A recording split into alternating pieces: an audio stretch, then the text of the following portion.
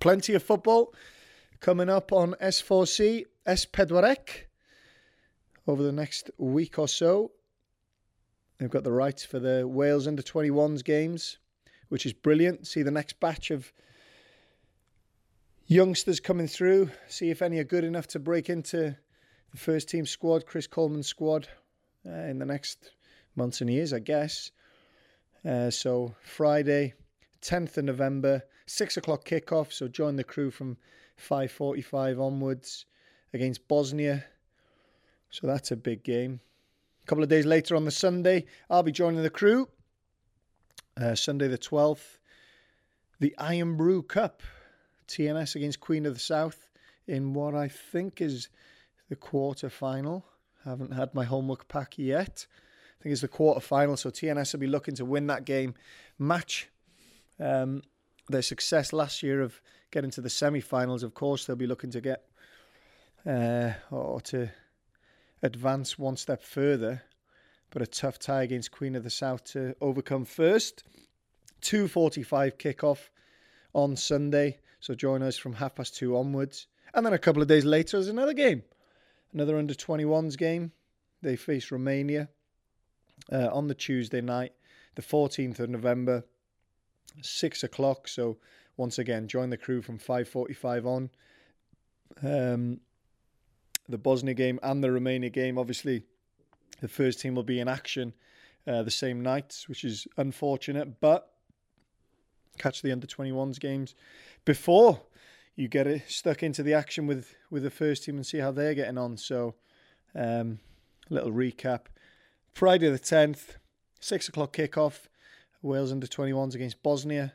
Sunday the 12th, 2:45 kickoff, TNS against Queen of the South. Should be a good one. And then Tuesday the 14th, Wales under-21s against Romania. Hopefully we'll be seeing them in that Romania game on the back of a victory against Bosnia. So nice little 6 points would set them up nicely. Robert Page's boys. Make sure you tune in.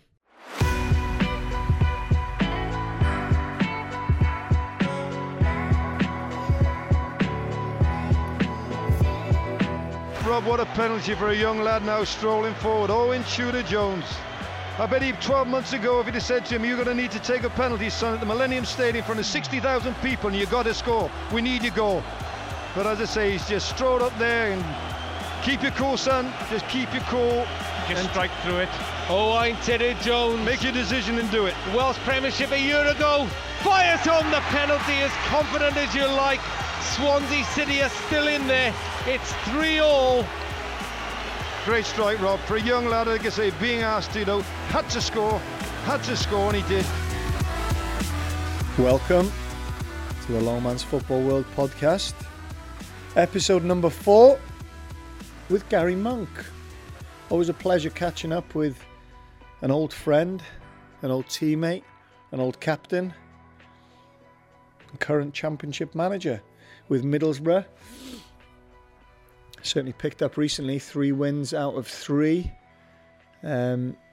Some would say that this current run of form ties in quite nicely with my visit up there to see him. I don't want his confidence to plummet, but those are the facts. So read into it what you will. Some words of wisdom from his old friend. Obviously seemed to be working, but good catching up with him. Obviously this one's a little bit different because he's in a high profile job. As a manager these days, you do have to watch what you say. But I hope that I caught him at a good time, made him feel relaxed, made sure that the conversation was just nice and smooth, really, and picking his brains on the old stories, as is the norm. And also a couple of things, how things are going for him now. Life as a manager, the pressures of being a manager. It was a good sit down, a really enjoyable one. Hopefully you guys enjoy it too. This is episode 4 with Garry Monk. He likes to tell you, if anyone will listen, about his 7 caps, his chocolate knees, his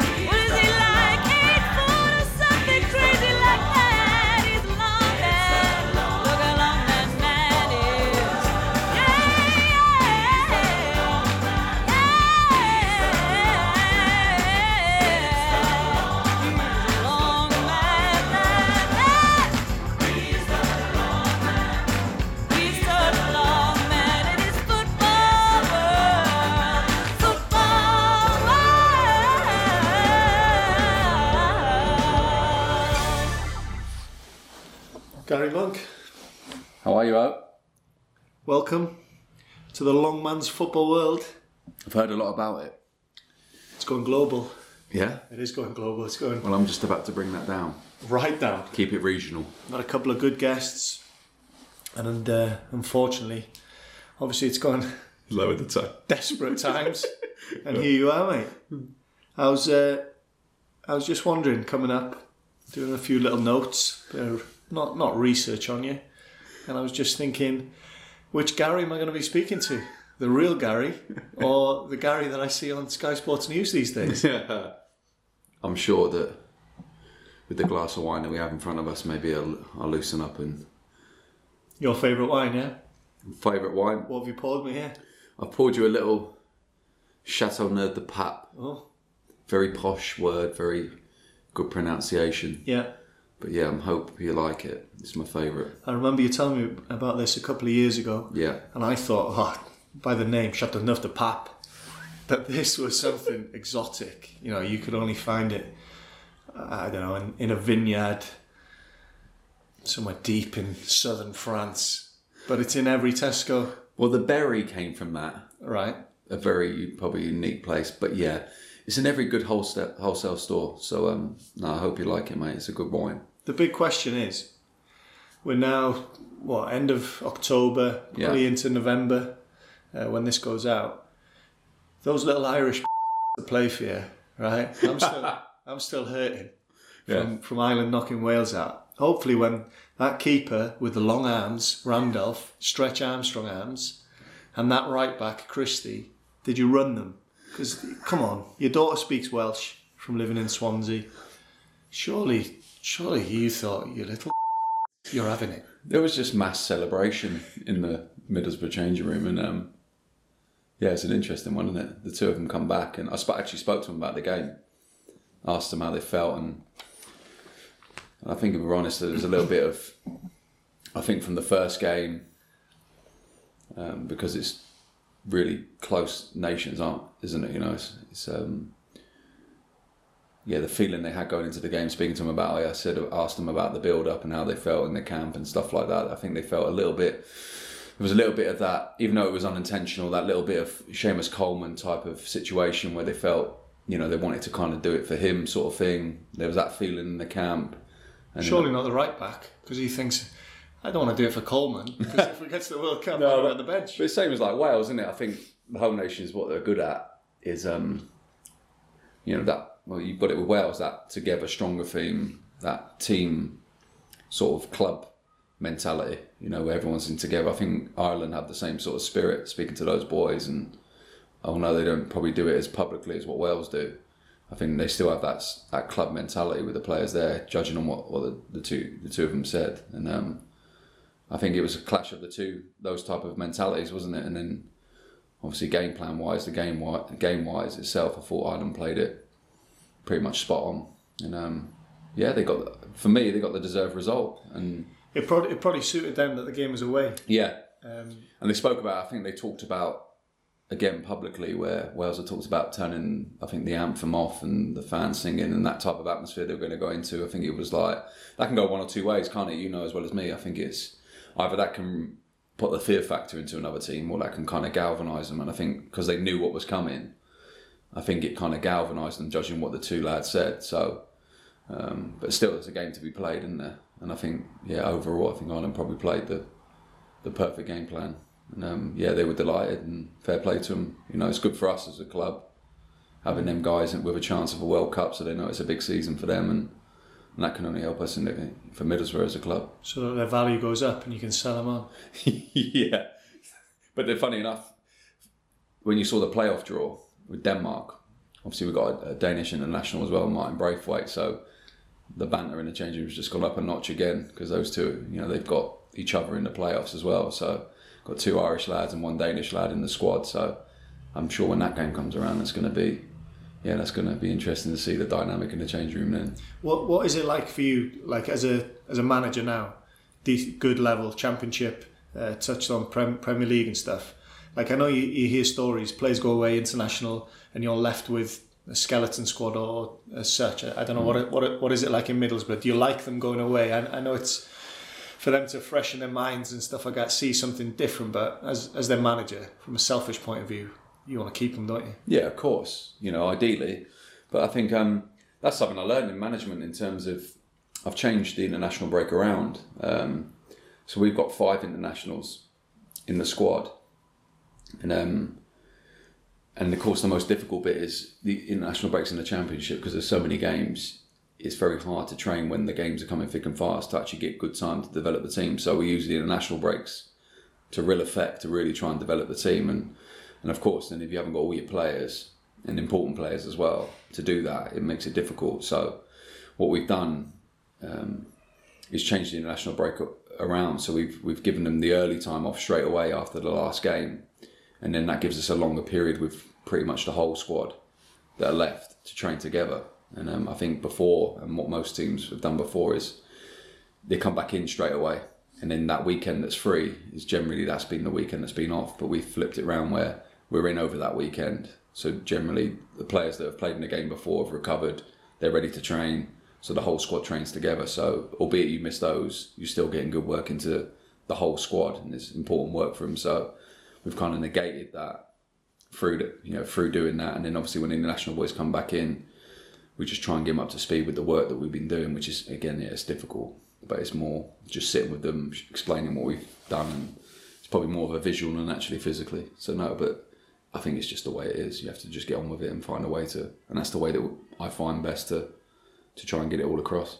The culture's a little bit different now. Like, if you would have given players when we played, I know coming through League One and stuff, there's only a couple of top-notch internationals in the Swansea squad, Who were they? Well, I mean, Sam Ricketts was an international, but yeah. I wouldn't put him in the top-class bracket. I can only remember Ashley Williams, really. Yeah, he was a bit later. Is he top-class? I'm not sure. There was one guy, just a thing of beauty on and off the field. Well, yeah, judging when me and Tatey... Matty Collins. Yeah, Matty Collins. But judging when me and Tatey retired from international recognition, I remember that, for England. You officially came out. Yeah, we officially came out and said that we weren't available to play for England. Just wanting to concentrate on club football. Really, can only really think of Ashley Williams that was left in the squad that of any stature, should we say. I can't really even think of any more international. Joey Allen, obviously. Ben Davis, obviously. Yeah. Who, top calibre. The rest were just... Yeah, I don't remember anyone else being an international player, really. Nobody? Of any recognition whatsoever. I think you've been a bit disrespectful. Why? I've got 7 caps. You've got 7 caps? 7 more than you. 7? Yeah, but that's for Wales. And is it because you retired as well? It's because I retired. Because when you made that climb to the Premier League, you feel... Maybe you and Tatey had a word with each other and said, maybe we've made a mistake here. Well, I think the way we gauged it rising through the leagues was obviously at Swansea we were getting recognition and getting mentioned. I think me and Tatey sat down and we said, look, we can either go and get 100 caps for Wales or we can hold out for 1 cap for England. And unfortunately the 1 cap didn't come, but we thought we were willing to take that risk. But it never came. And as he got a little bit older, we just decided to retire from international recognition. We used to have a good time though, didn't we? Like, yeah. The usual, everyone has a bit of a laugh in that, England, Wales. But we like training. But it was on everything, wasn't it? It wasn't just football, it was... Anything. Any sport England were involved with, you Welsh boys were on us English lads, and anything that Wales were involved with. And probably the best story is when... do you remember when England got to the World Cup rugby final in South Africa? Yeah. So not the one where they won it, but when they lost in the final to South Africa and all the English boys went out and brought a England rugby top. We wore it under the training kit, and we always used to do a rondos in the morning, didn't we? And we had decided, the English lads, that when you go in the middle, obviously you have to. It's 2 or 3 of you in the middle. We decided that we stand next to each other and we make sure that we go in the middle. Every time we went in, we took the top off, and there was that England shirt and you Welsh boy. I think what I remember from that is Owain Tudor-Jones, when I took my top off, picking up a clump of mud. Right, and in real disgust and genuine disgust at me, just started throwing mud. Probably not at me, but at the shirt. And I found that hugely disrespectful. Did you? And the fact that all the Ospreys Rugby Club were there as well, training on that day, just made it a little bit more difficult for the English boys. But And knowing you. Being true to myself, I went through with it. And knowing you, the tag was probably still on the shirt, ready to take back. And then as soon as that first splatter of mud went on... Yeah, devastation. It was over. Yeah, and then I had to pay a good, I think it was about 50, 60 quid for that shirt. Who else was there? It was me, Darren Way. Who else was there? I think like Robbo got involved. Brits got involved. What a turncoat he is. I know. Seen him in his Wales top recently. I think obviously Ashley Williams would have got involved being English, but I think he decided that he might go against it and ruin his chances. Yeah. And same with Ricketts. Do you miss playing? Like, I know it's an obvious question. Yeah. And I'm guessing that you miss the dressing room, but it is different for you now in an office, and you're almost not allowed in that dressing room. Yeah. And you're just not a part of it, and you'll never get that back. Yeah. I don't mean to break your heart. You'll never get that back, Garry. It's over. But you used to enjoy it more than most, probably, didn't you? Yeah. It's where the heartbeat of everything, isn't it? Changing room. It's where your best memories come from.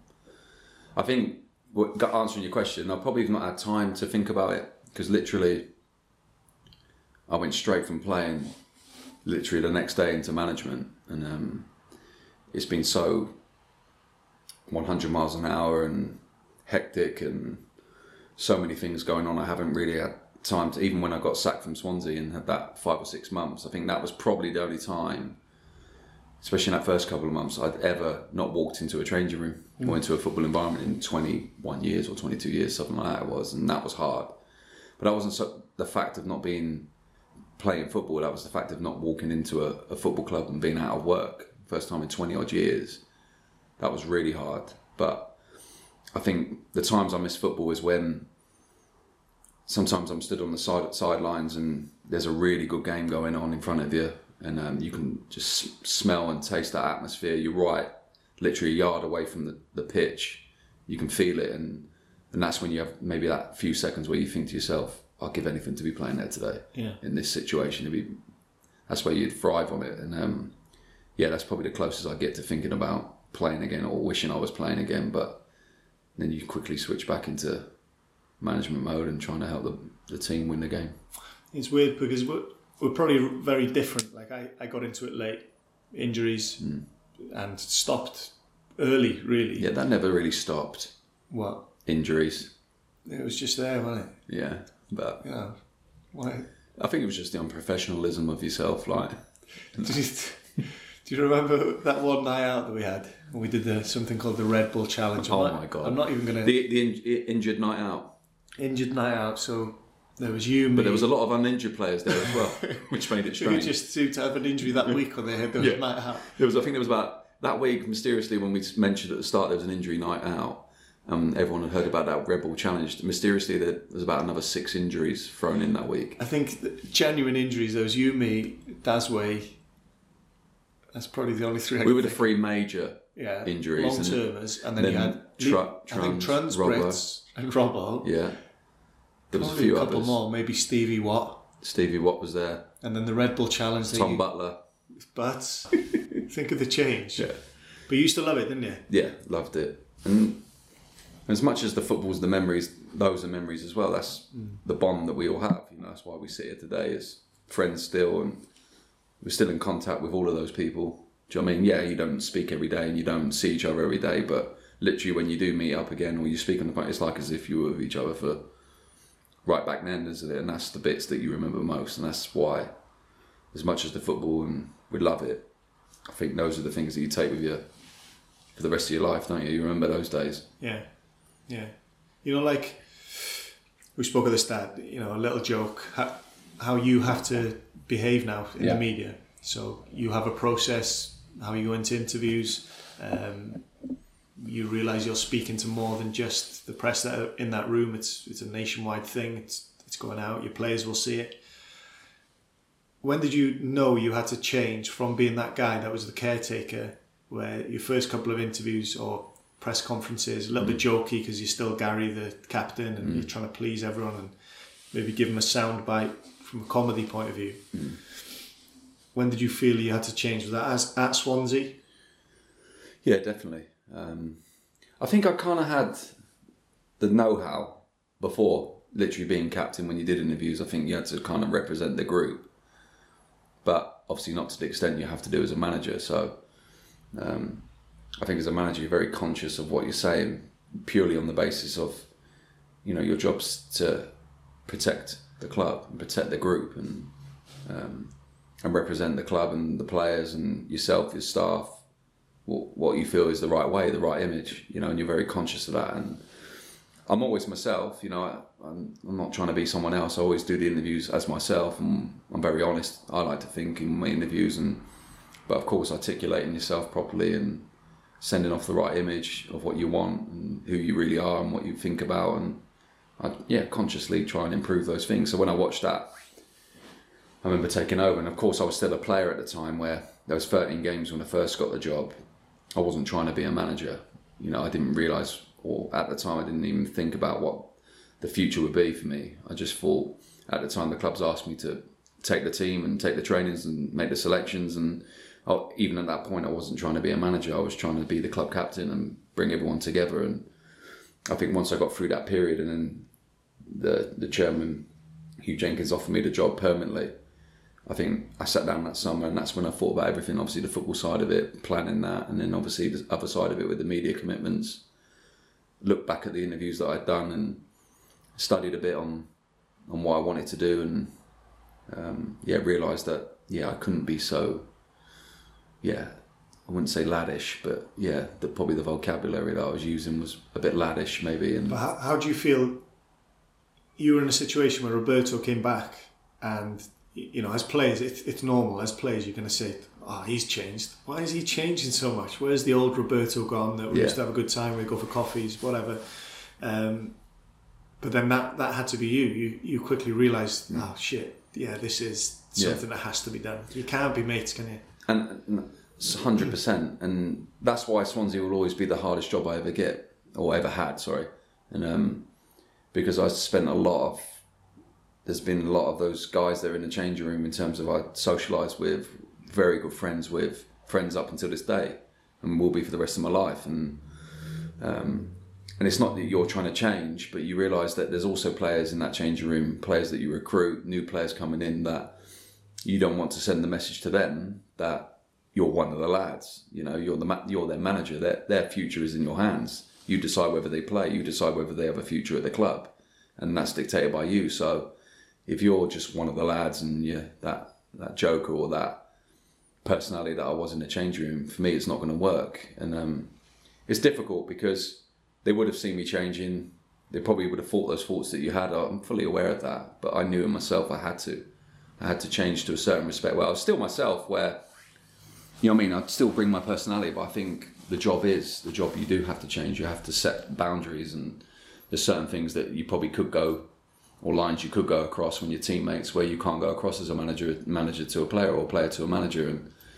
And I knew that you had to set those boundaries, and I knew that had to be done. And if there was consequences of that, then so be it. But I think realising that very quickly and understanding that is a key part of the job, and obviously that's helped me going forward.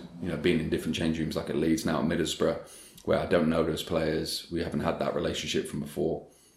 Even players that I've brought on loan from Swansea to me, at Leeds and now at Middlesbrough, I think they understand, and the rest of the change room understand that you're a manager now. You're not a player, and I understood that very clearly. So these are the sacrifices you have to make, to be honest with you. Do you think, looking back, obviously you're going to back yourself ability-wise, in that Swansea got rid of you too early? Obviously you feel you could have come through that rut. I was commentating on games and going to games quite regularly. You're obviously going to feel that it was the wrong decision. You were the right man to move it forward. But is there a part of you that actually is glad, because it's probably a blessing for you that you got that difficult job, that difficult first job that maybe people thought was an easy job because it was a club you knew, but then you could go away then and hopefully flourish at different clubs? No, you're right. I said it all along. I said I'll never find a harder job or have a harder job than I ever did at Swansea. I think everyone thought that it'd be easier for me because I knew everyone at the club. I knew it inside out, but for me it was for the reasons that we just spoke about, where I had such an emotional attachment to everyone at that club that the whole responsibility was tenfold. And like I just mentioned it, the future of a lot of people at that club was now in my hands. And so the difficulty of that, whilst changing, whilst new to the job, whilst inexperienced, whilst learning on the job, all those contributing factors weighed heavy.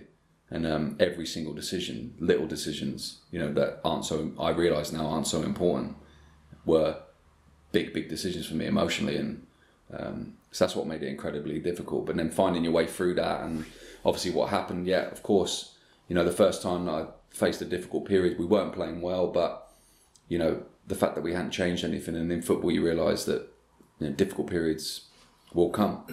I think the fact that it was my first difficult period and I didn't feel the support really around me was disappointing, considering my attachment to the club. But looking at it, there's nothing bitter about it. And still to this day, I'm massively grateful for the opportunity, and what an opportunity it is. It's once in a lifetime opportunity, and but I think the biggest factor of it is it was a brilliant learning curve for me, going through that experience of doing well, relatively no experience, to then the difficult period, getting sacked, having to go through that experience, learn about yourself, and really try and digest all of that. I think as an experience that set me up for how I went into Leeds and now how I'm going into Middlesbrough. So you're right, and to a certain extent it's a blessing, and using that experience to my advantage and trying to benefit me. Just not at the time. Just not at the time, but obviously. What would you have done different? If, like, off the top of your head, couple of things, is there anything? Yeah, I think there's a number of things. It's very difficult because we hadn't changed a lot of the things, and things that were very successful in the season before. But I think maybe a little bit, and I spoke to you before we started talking, was, I think I was the first manager really for many years there where I changed the system and tried to bring a different system. I just felt that the way that we had played in the past, and the future of football, and looking at what other teams were doing and the way football was going, I felt that we were becoming a little bit predictable, and obviously then changing system raised a few eyebrows, a little bit of talk about changing the way, our style, which I wasn't trying to do. I was just trying to bring a different system where we weren't predictable, that I thought other teams were figuring us out a little bit more, was to give them something to think about again. And it proved very successful in that first season. We finished 8th and had a fantastic season. And I think probably what I regret doing was, and we talked about it, maybe being young and inexperienced at that time, was listening to people around me and certain people that were trying to say that we were going away from what we got us to the Premier League. I probably felt obliged to go back to the same system that we'd used over the years and trust in that again. And I think if I had my time again, I would have stuck to what I was doing, was changing the philosophy, and not the philosophy, but the formation, the setup, because I felt that was how football was going. That was how teams were adapting in the Premier League. It was moving forward, and I should have probably stuck with that. If you had a choice, would you rather be in a situation where you're picking teams ready to go out on a Saturday and organising that, or organising Christmas parties, party buses, secret Santas? That is a tough one. This is not a tough one. It's a no-brainer. I'm going to give it the Christmas parties and the secret Santas. And we had some good secret Santas, didn't absolute we? Amazing Christmas parties. I think that was in a time as well where there wasn't social media and there wasn't all those things, so you could actually go out and enjoy your night. And we always did. I think the type of squads that we had and the groups that we had at that time, they were just brilliant squads to be involved in, weren't they? And we went out for each other, didn't we, to have a laugh and a joke, and it was brilliant, And then obviously the secret Santa as well. There was no one that loved Secret Santa more than you, and the effort that we used to go to. Well, I think one year it was you and Roberto. So maybe it was my first year at the club, so I was just a young, naive little pup, or a long pup. Yeah. You and Roberto used to go out together, I think, didn't you? A captain, vice-captain. Yeah. Even though you were desperate for his armband. Horrible guy. And get the Secret Santa sorted.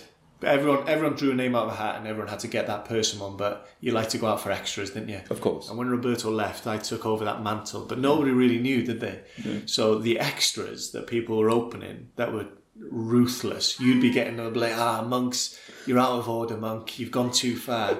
And I'd be in the corner, nobody expecting anything. I got blamed for everything that was real personal. I don't know what can you think of? Top of your head, I remember, I think it's been done after as well. We got Matty Collins, the dartboard, with Roberto's face on the middle, on the bullseye, yeah? With the dart through it, because he wasn't playing and he was getting fed stories about his development. He's got to bide his time and he was hating it. Yeah. What else was there? We got a couple of pinatas that were made out of like a crocodile pinata. For Roberto's shoes. And then gave them to Roberto the gaffer. There's your crocodile shoes to replace those. Because he used to wear brown shoes all the time, and we used to think they were very poor, but he used to think that was... Remember, every time he wore something really bad in, he would always say it'd be out in England in 2 years' time, as if he was ahead of the time. But it was the most worst gear you've ever seen in your life. So we used to try and get him in, didn't we? Yeah. With those things. Trying to think. Leon would always get something to do with being small. You know, like little baby outfits, baby grows, dummies, milk bottles. You used to always get things like... It was something to do with obviously being very long. I remember my mate... And I mean tall by that, if I'm honest. My mate Matthew, or Taff, who I lived with when I first moved down to Swansea, he's still got a toilet roll holder. What was my one? And it had you. And I have to give Taff credit. He actually got me onto podcasts. That's why we're here today. Oh, okay. Well done, Taff. Well done, Taff. And he's still got the toilet roll holder that is just like... It must be 4 foot long. It probably holds a good 16 pack of Andrex. And all you did was keep it dead long, dead skinny, and then cut out a little picture of my face at the top, arms in the middle, and your legs at the bottom. And legs at the bottom. Because you did have to take a bit of stick for that. I remember one year, I can't remember if you were still at the club, but obviously Secret Santa was a tradition, wasn't it? And there was a young player called James Bergin, and one of the lads had brought 3 pasties, but wrapped them up separately. And when he had to go up there, and obviously you had to open them up in front of all the lads, didn't you? And explain what it is and why they would buy you that. And I think James Bergen went up there and opened the first pasty, and it had James Bergen as a pasty written on it. So obviously he took it really badly. Yeah. And then obviously I think at the time, because he wasn't the brightest, does he? Yeah. And I think made him a pasty. And I think at the time, normally you opened all your presents, Secret Santas, at the same time, but obviously they got a bit muddled up. So then I think about 2 or 3 players later, he got called up again. Oh, James, there's another one for you. And he opened up. It was another pasty. And what does it say, James? James Bergen is a complete pasty. Sat back down, really angry about it. And then right at the end, someone found another present. James Bergen opened up again. 3 pasties. James Bergen is an absolute pasty again, and he really took that badly, and I think that really ended his career. Yeah, before he even started. Here's another one, Darren Way, the Czech. Oh my God. Darren Way was a lad who signed from Yeovil. £150,000 was the fee, and he had a lot of injuries, had a tough time at Swansea. So never really played, did he? Hardly played.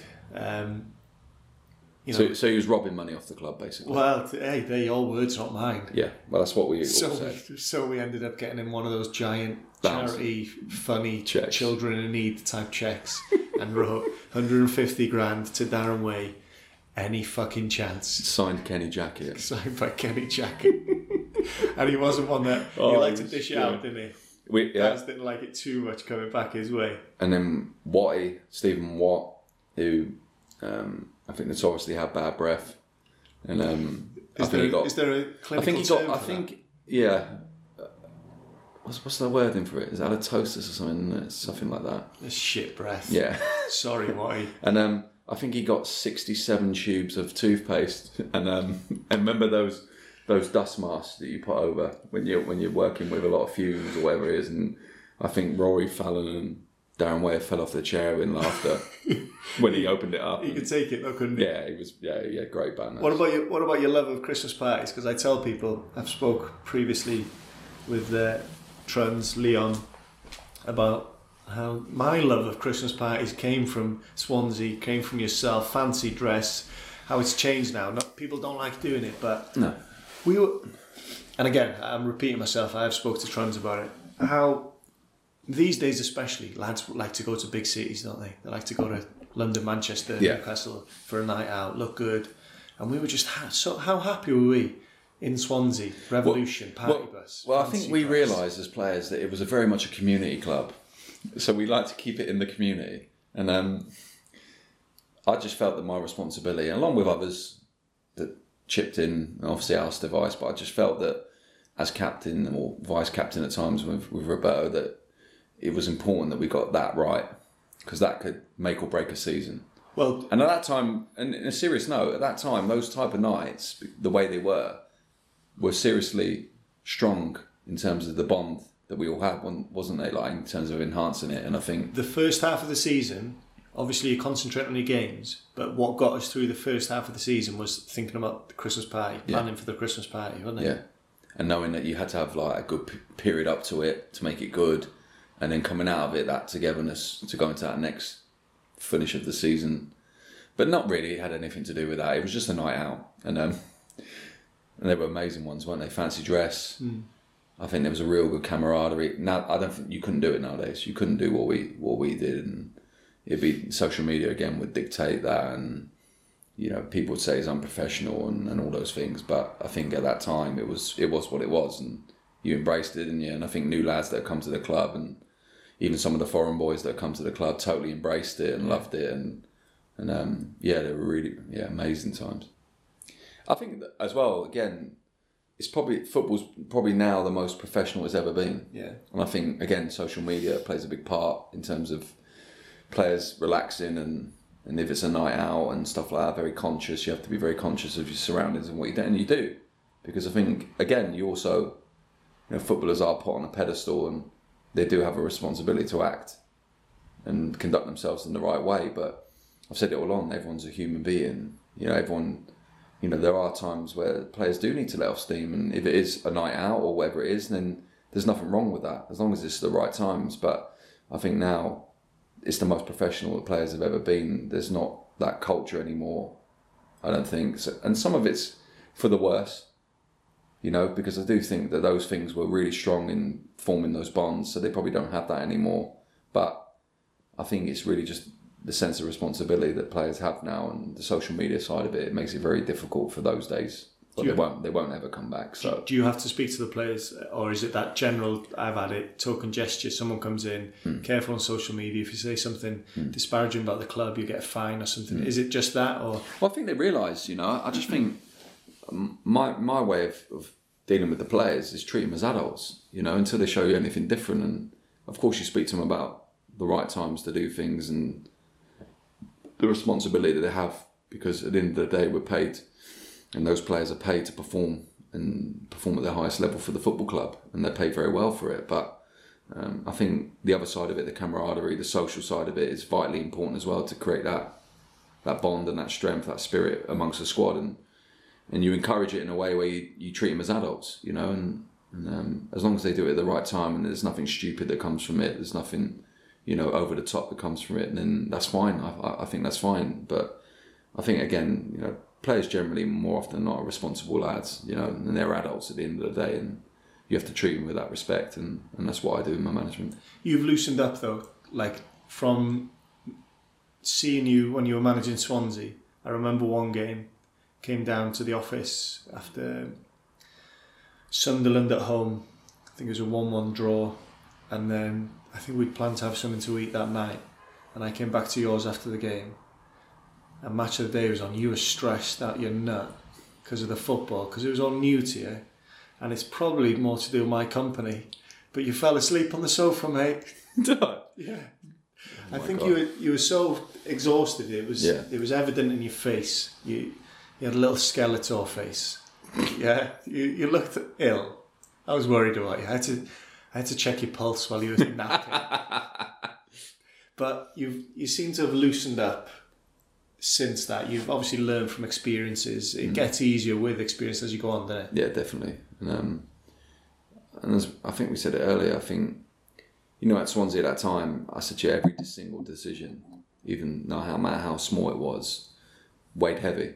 And I think it's then realising what's the most important, prioritising what's the most important thing, or the most important things. And yes, stress about them or concentrate on them and put full effort into them. And the other one decisions, which are still important decisions, but realise that emotionally wise, they're not as important. They don't need to have as much feel about it. And I think it's making sure that you understand what's most important. That's where the emotion goes. And then what's not important. Yes, it's important to make the decision, but it's not as important to put the emotion into it. And I think that helps you then to relax a little bit more. I don't think you can't fully ever relax in this job that I do now.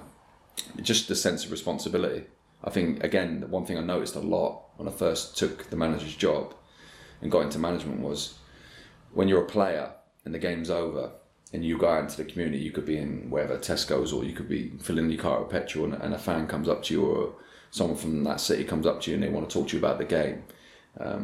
Whether you've had a good game or a bad game or whatever it is, I think there's a sense as a player, yeah, you can have had a bad game and you feel disappointed about it and you feel a little bit, don't really want to talk about it and whatever it is, but I don't feel that those fans or those people really look at you as responsible. Whereas management, I've definitely noticed a lot, they look at you differently. You can be rude or obnoxious to a fan who might be a little bit, a bit rude back to you. Yeah. As manager, you gotta treat with a straight bat. Totally, and it's just the sense of responsibility. It's hard to explain, but the feeling of responsibility that they're looking at you as in that result that weekend and everything that's going on is your responsibility, which it is overall, and that feeling is it's hard to explain. Is something I noticed straight away when you walk around the city you're in or you walk around that community, how they look at you, and that it's just that feeling of responsibility. It weighs,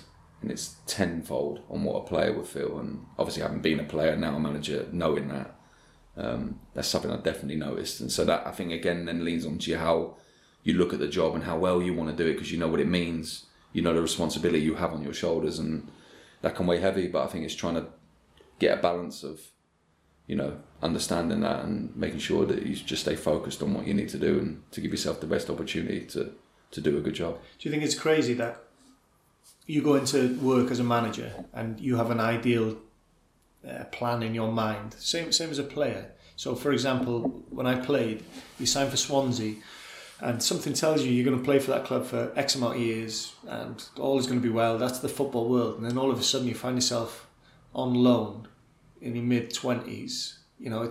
That's not the picture you had. That's not the plan you had as a professional footballer. That you're in a hotel in Yeovil for 3 months, you're in Swindon for 2 months, and stuck in a hotel. Same as a manager, you go into it, I guess, planning for the future, a long-term future, but the reality is it's not going to happen. Which makes it hard to settle at a club. It is a business these days, player and manager, but it's probably hard to really get into the nitty-gritty of getting to know a community, or do you find that easy to do? I think, yeah, you're totally right, but I think you don't think of that when you go into a club. I don't think about the consequences of what might be coming.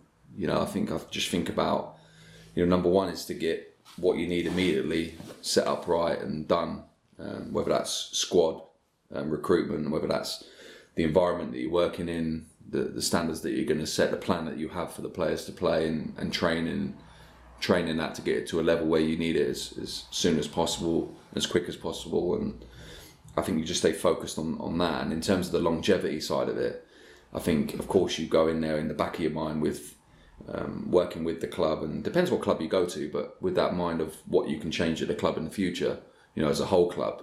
And but of course, the priority, and in management, is the football and the results straight away, and that's what you need to try and focus on most. And I think if then you can get a period of that sustained, is then you can start to think about other areas of the club. And obviously coming to Middlesbrough and having those discussions with Steve Gibson, very much a club man, thinks about the whole club, had good discussions about the whole club. And we talked about how he wants to change the image of the club and go in a different route in terms of the football and the club itself to make the improvements. That's really something that, really appealed to me.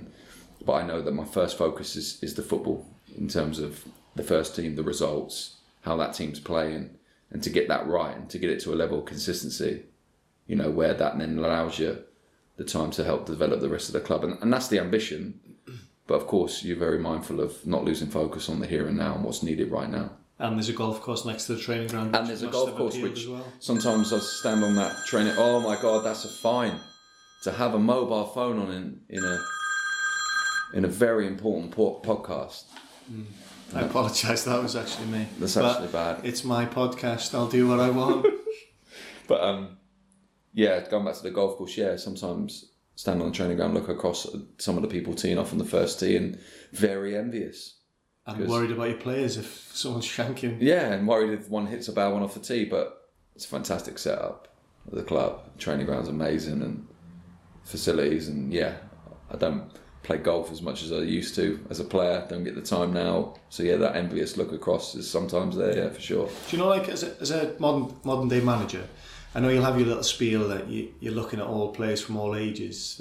I saw recently that German clubs are looking at English players, like young 17, 18-year-old players, who are obviously so talented, but they're never going to get a chance. Premier League, probably Championship as well. Are they on your radar? When do they come onto your radar, or is it always right? I've got 2 players for a position. If there's an injury, then you look for someone on loan, unless that youth team player is an absolute standout. Or are you someone who tries to really look deeper in the club and think if there's an opportunity that you can provide it? I'm definitely the latter. I've done that at all the clubs, and especially then going into Leeds and now at Middlesbrough, I've already done it, where I think it's vitally important and it's something that's missing now, because like you said, football's looked at as a business, clubs look at it as a business, and you have to be mindful of that, and it's your responsibility to understand that. But I grew up in a time where in football where there was a pathway to the first team. The clubs that I was, there was a pathway from a youth player or an academy player as it is now to the first team. And I think that's vitally important at a club, because what's the point of having a youth setup or an academy if you're never ever going to use it? There's no point. It's a waste. And some clubs have, like Brentford, I know it's different in London because they're competing with such huge clubs, but it actually makes sense just to not have an academy. It does, and if that's the way you're going to do it, is 100%. So from their perspective, that's a clever decision. But Middlesbrough and Leeds have an academy. They have a big history in the academy, of players coming through and going into international football, making massive careers. So it's a tradition and something they hold dear at Leeds and Middlesbrough, where I've been. But the key to that is making sure that the pathway's there and it's clear and it's honest. And I've already shown that. And the first thing I've done going into both clubs was take the advice of the academy staff that are there, understand the players that are in that youth system as well as recruiting first team players and changing that dynamic anyway as you're doing it, but making sure that having a look at the academy, looking at those players, taking them straight away with me to up into the first team trainings, away on pre-season camps, to have a really good look at them and see if there is anyone in there that has the potential to become a first team player, and make them see it clearly that there's going to be involvement at Leeds and at Middlesbrough. Youth team players are involved in all my trainings, whether that be on a daily basis in the first team, preparation wise. So they're always getting a feel that they're coming up into the first team environment. And for me, that's a great learning curve, but it also sees the pathway. And then using those players when you feel it's right, when they've earned it. They've already made the first team debuts, under me and at Leeds and now at Middlesbrough. And I think that sense of achievement for the academy as well. But I only do it if they deserve it, and I only do it if they're good enough. And I think to give that pathway, I think, is the best thing for a young player. It's the best feeling, and it's the best feeling for you as a manager, as well as the first team players, the more experienced ones, the more regulars, seasoned pros. To give a debut to a young player who deserves it and has earned it is a great feeling. Do you know what I mean? And they're the ones that you want to send on their pathway and on their path in their career, and have that experience and help them on, even if it's that early part of their career, to try and establish themselves and give them a career. But so I am very big on it. I love working with young players. Again, modern manager, Championship football, you're in work. How do you deal with, I would assume, you can correct me, when you're in a job, everyone wants to be your mate. Yeah, so your phone's probably ringing for you to do this, do that, come and see this person, or whatever it may be. You get invited to golf tournaments, stuff like that.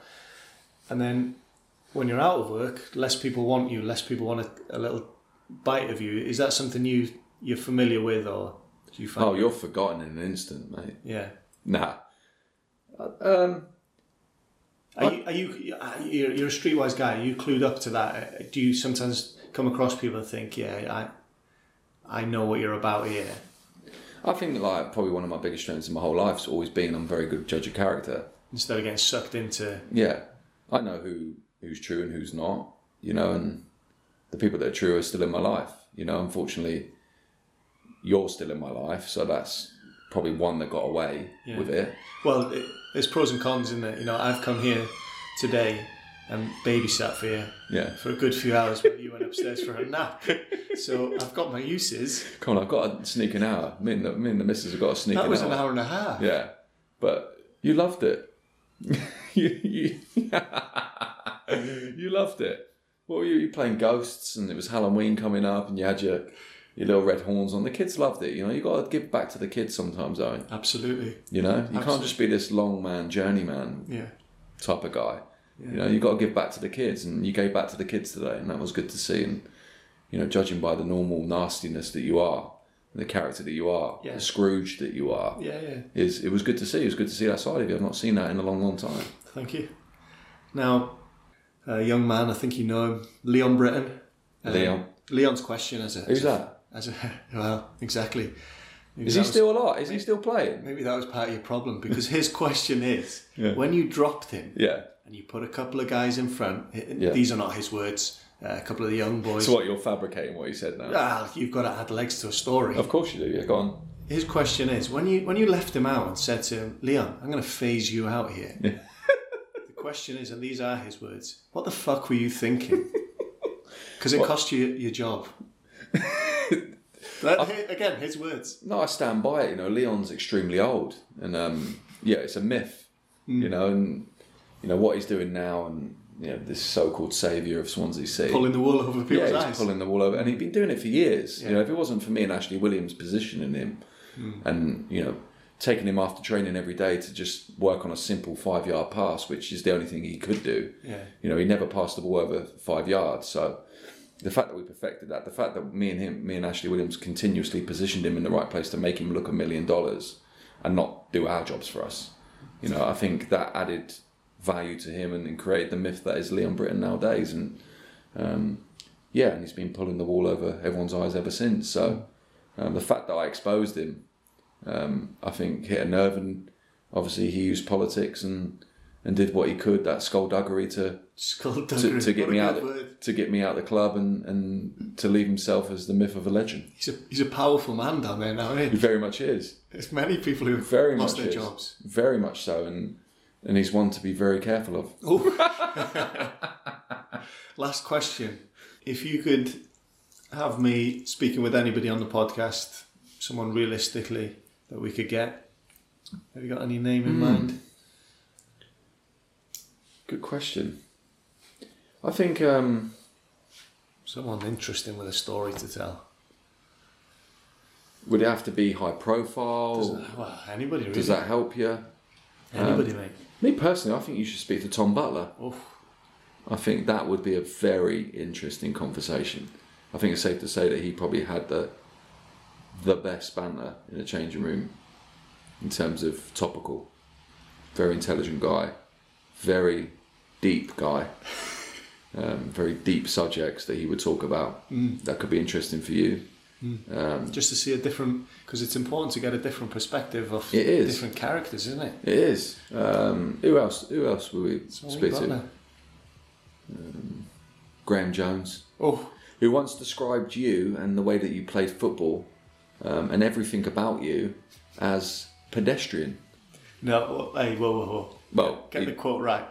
He quoted you as pedestrian. Fucking pedestrian. So he claimed that the way you played football and just your whole persona was very, very pedestrian. And at that point, when he said it, I think the whole changing room nodded and realised, you know what, Bonnie, you're spot on.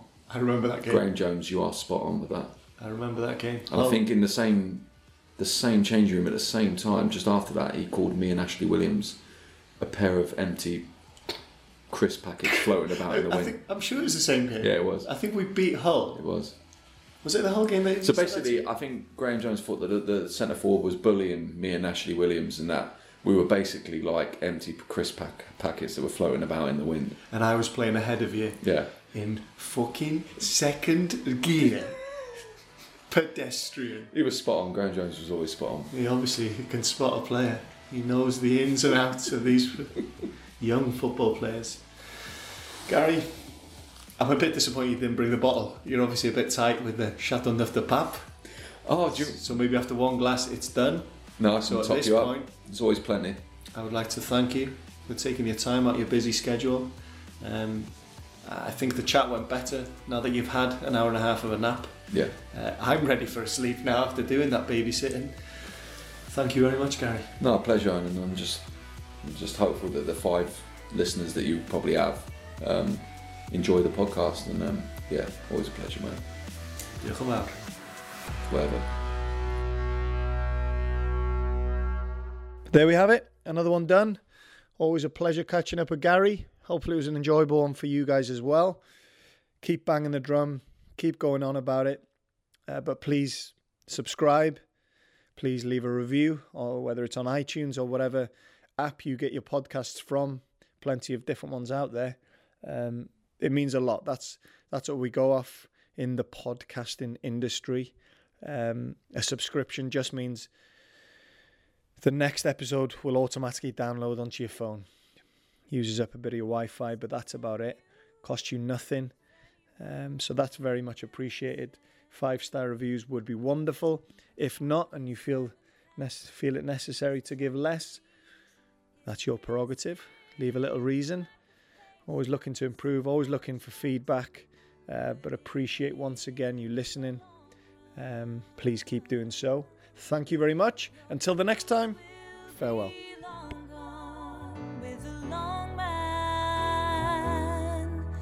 And the long man